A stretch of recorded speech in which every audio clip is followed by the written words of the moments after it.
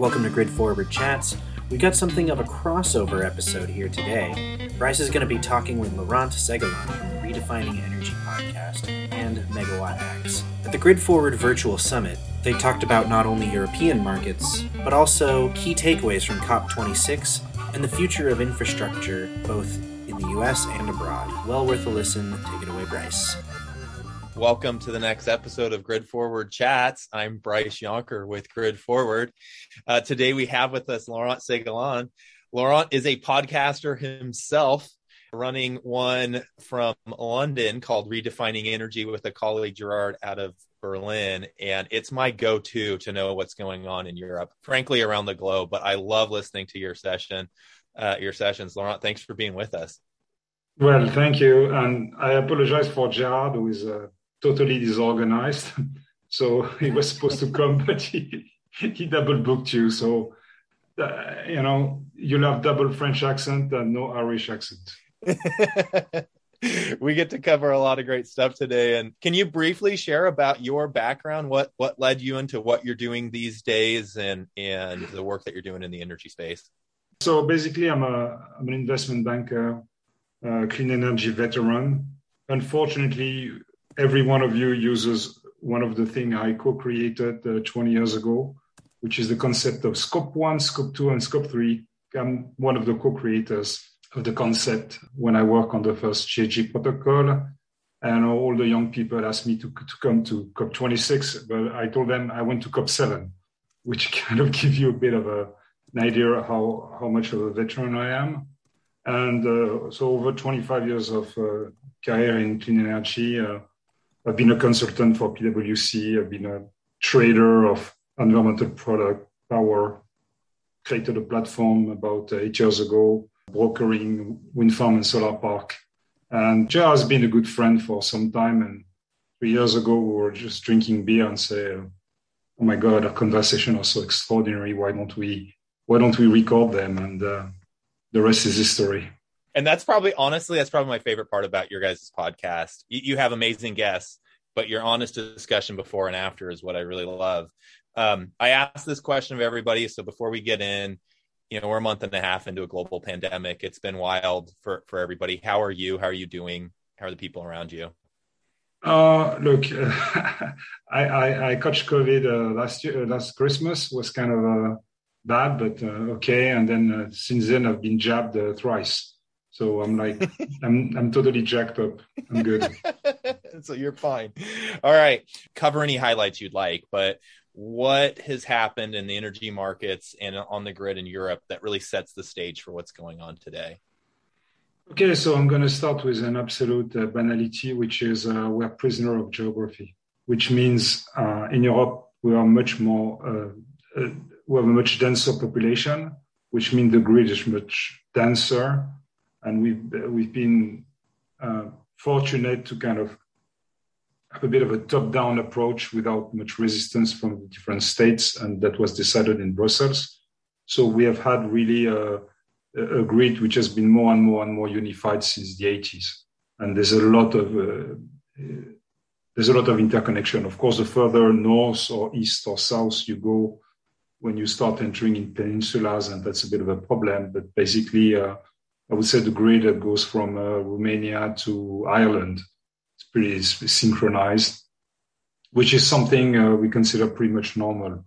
Now, doesn't mean there still are several markets. I mean, the English market, Scandinavian markets, Spanish markets, or really the one on the periphery have their own dynamics, but Central European market is really organized around Germany, was the biggest liquidity. Can you talk a little bit about the general structure and where grid operators in the region are now and where they're trending towards? Well, I mean, there's been a liberalization movement in the late 90s, which really broke down the vertical monopolies. So the transmission operators are really independent. And then you've got kind of regional monopolies, which are the DSOs. Most of them remaining legacy one.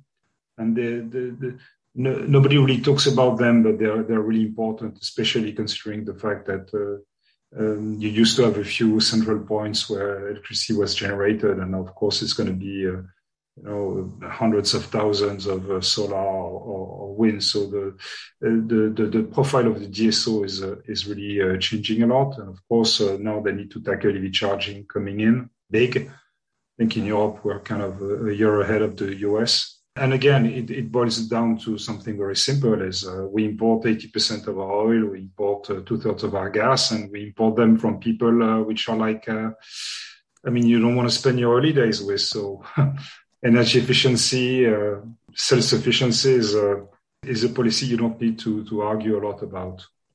Yeah.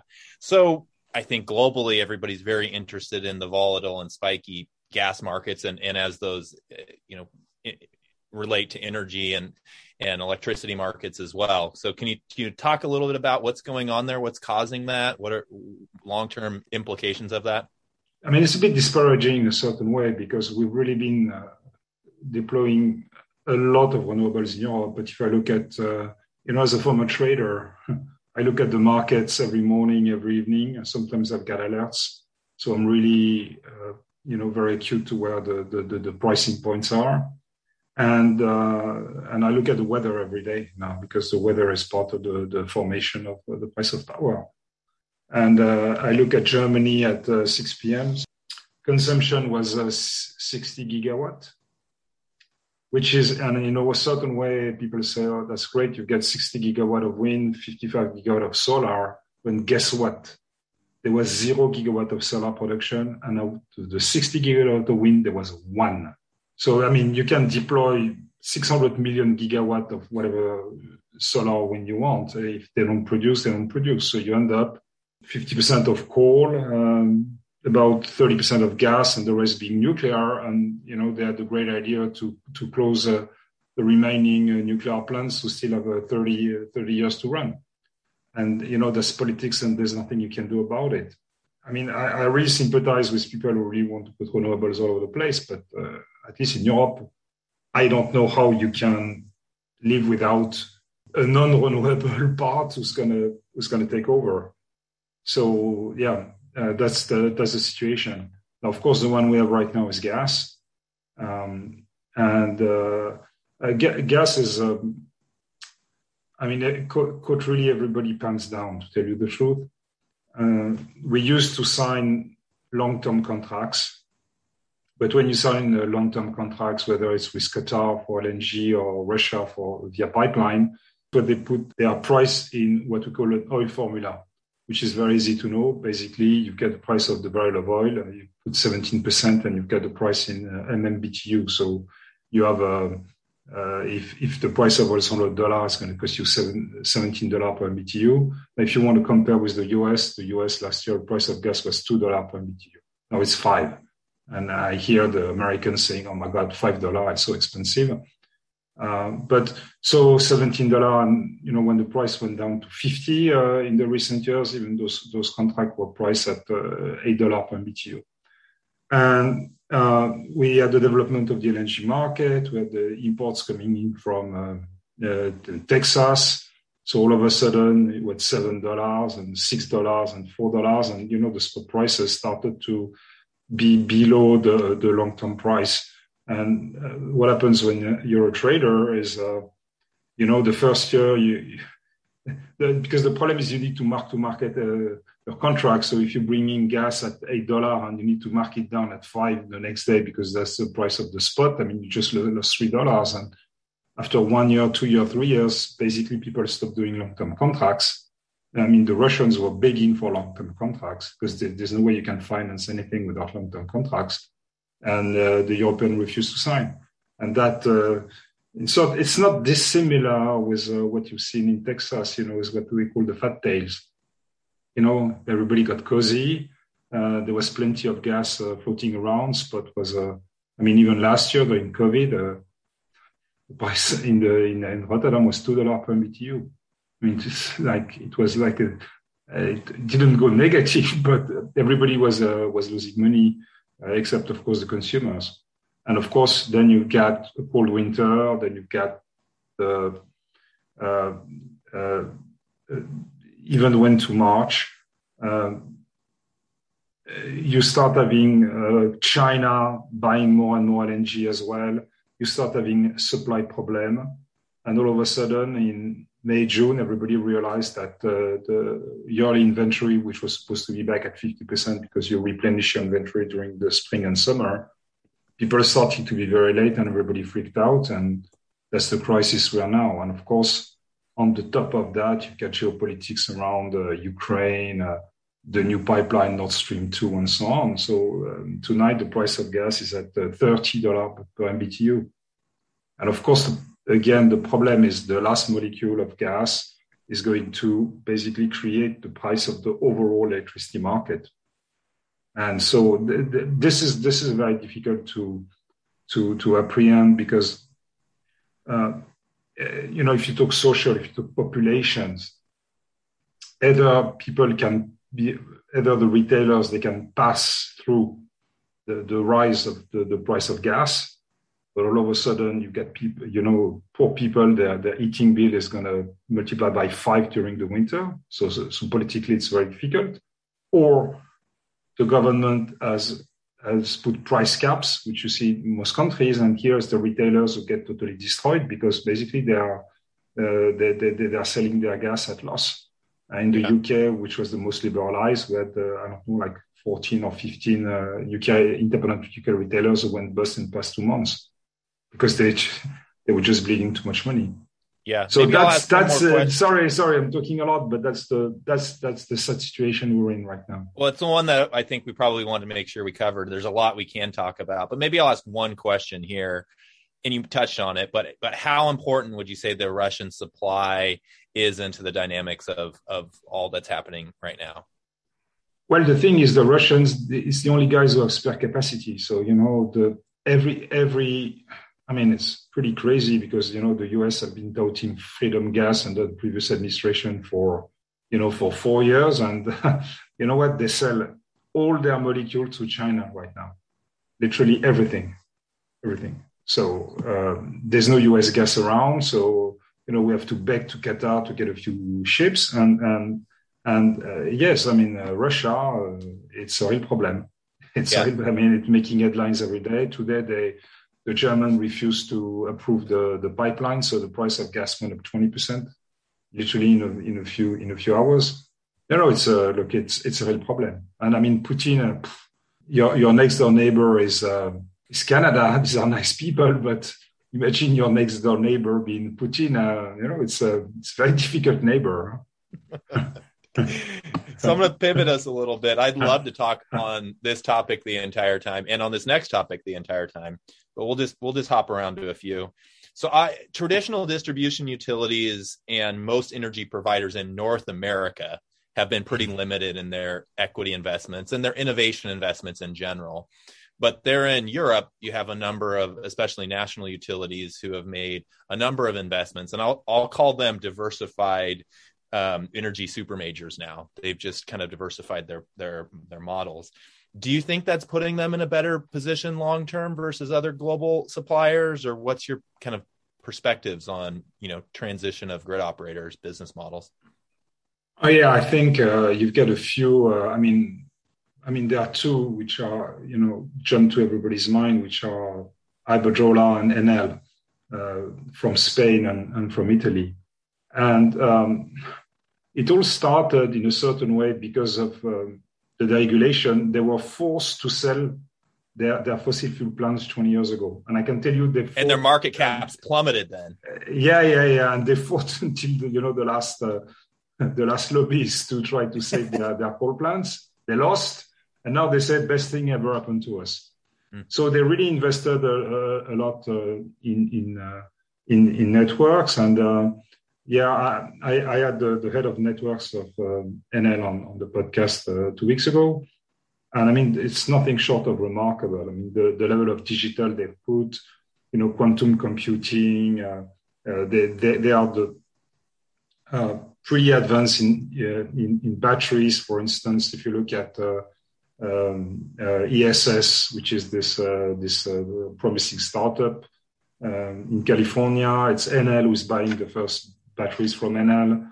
Enel is buying the first batteries from ESS to put them in Spain. So they're extremely innovative.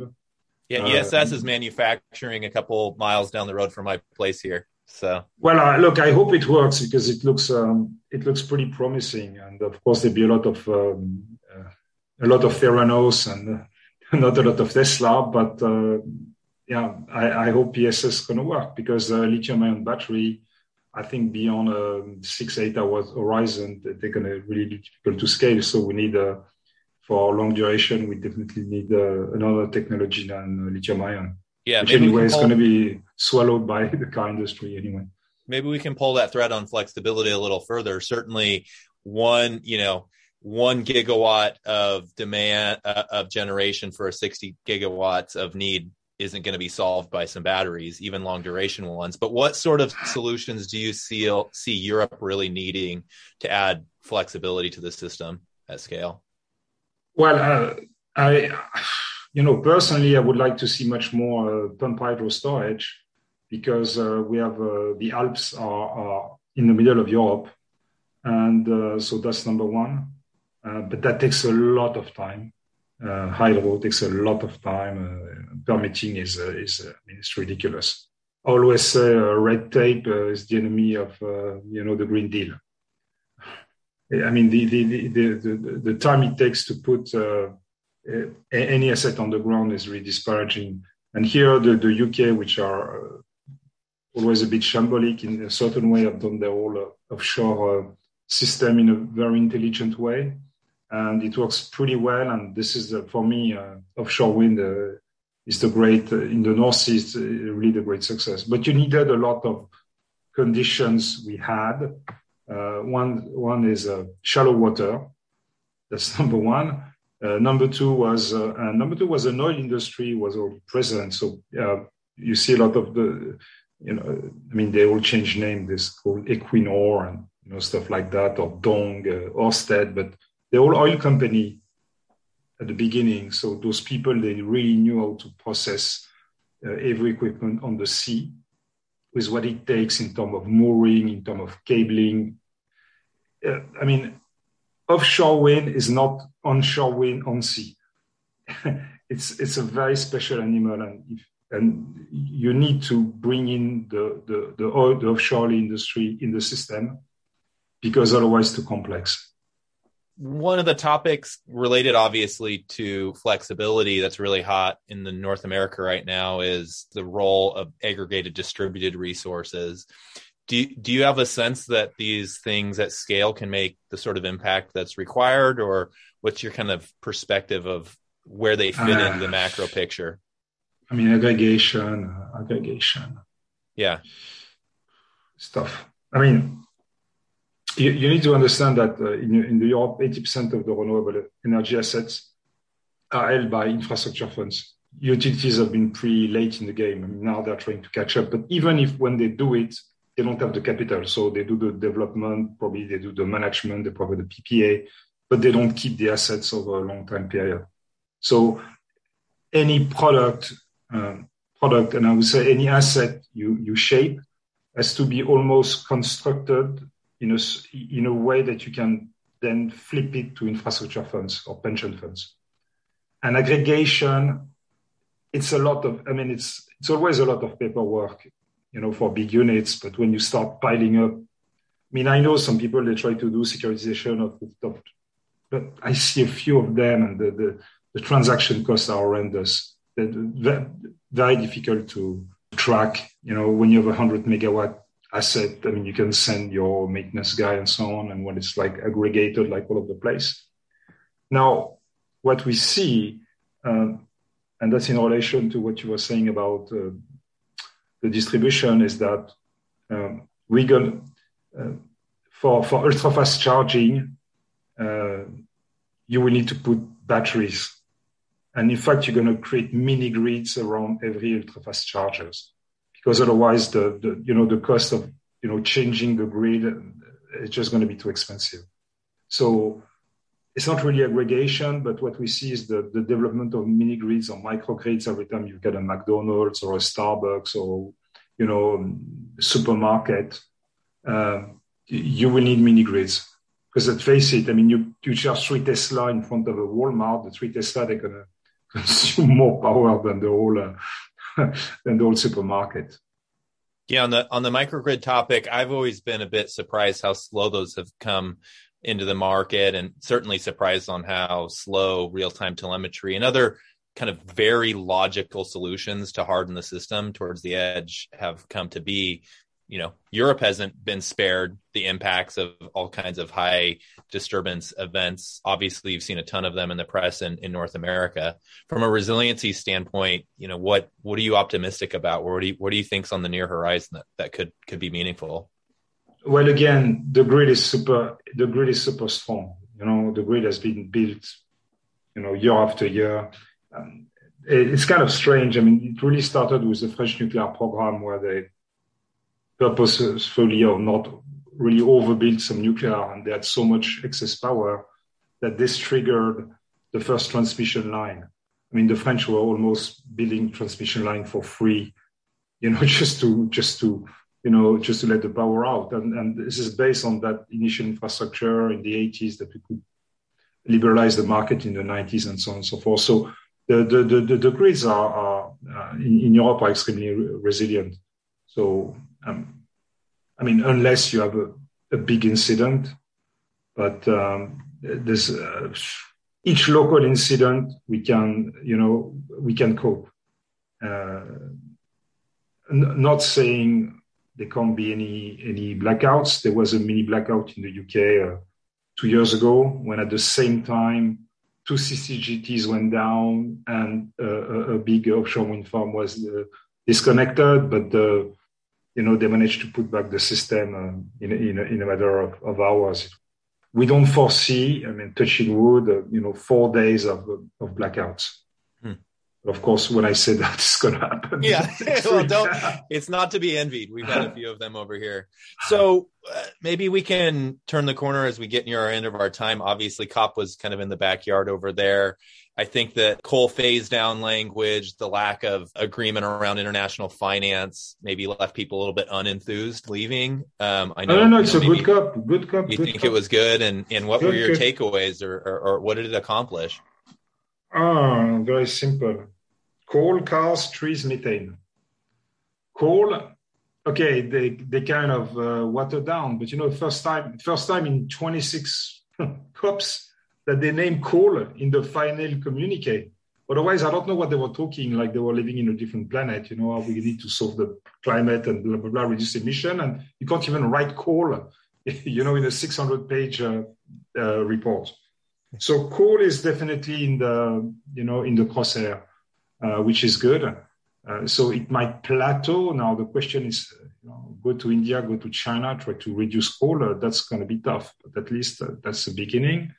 I think there's been deforestation. It's really overdue, and that's linked to the Article 6 carbon market that they have signed.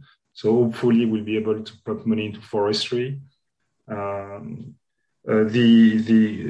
methane. I think people the past year have, all of a sudden they started waking up to the problem of methane, but that's also because of technology. You got satellite sensors, so you can't really vent or flare, in a kind of stealth way. So that's very positive as well. And as for cars, yeah, I mean, there was a kind of agreement, but if you add every company's agreement or country's agreement, it's already much stronger than what we saw at COP. So for me, generally speaking, the past 2-3 years, the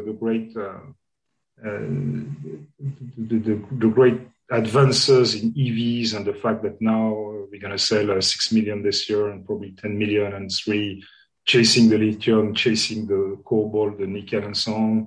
But we've got all the gigafactories which are opening right, left and center. We've got so many technological improvement around batteries. So this gives me a lot of hope. And COP. Look, COP is not great, but imagine a world without COP.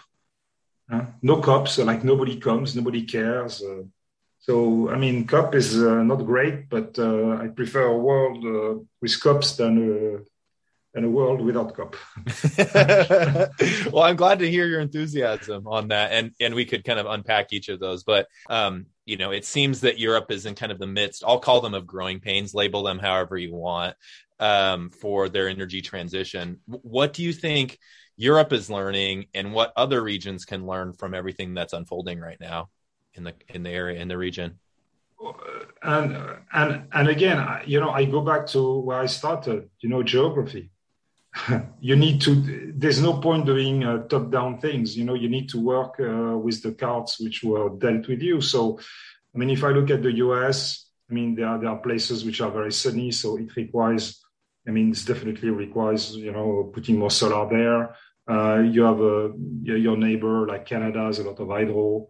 Do the same as what we do with Scandinavia. We are, pulling interconnectors a lot with them. Now, of course, it seems we have less problem in Europe putting interconnectors than you have here.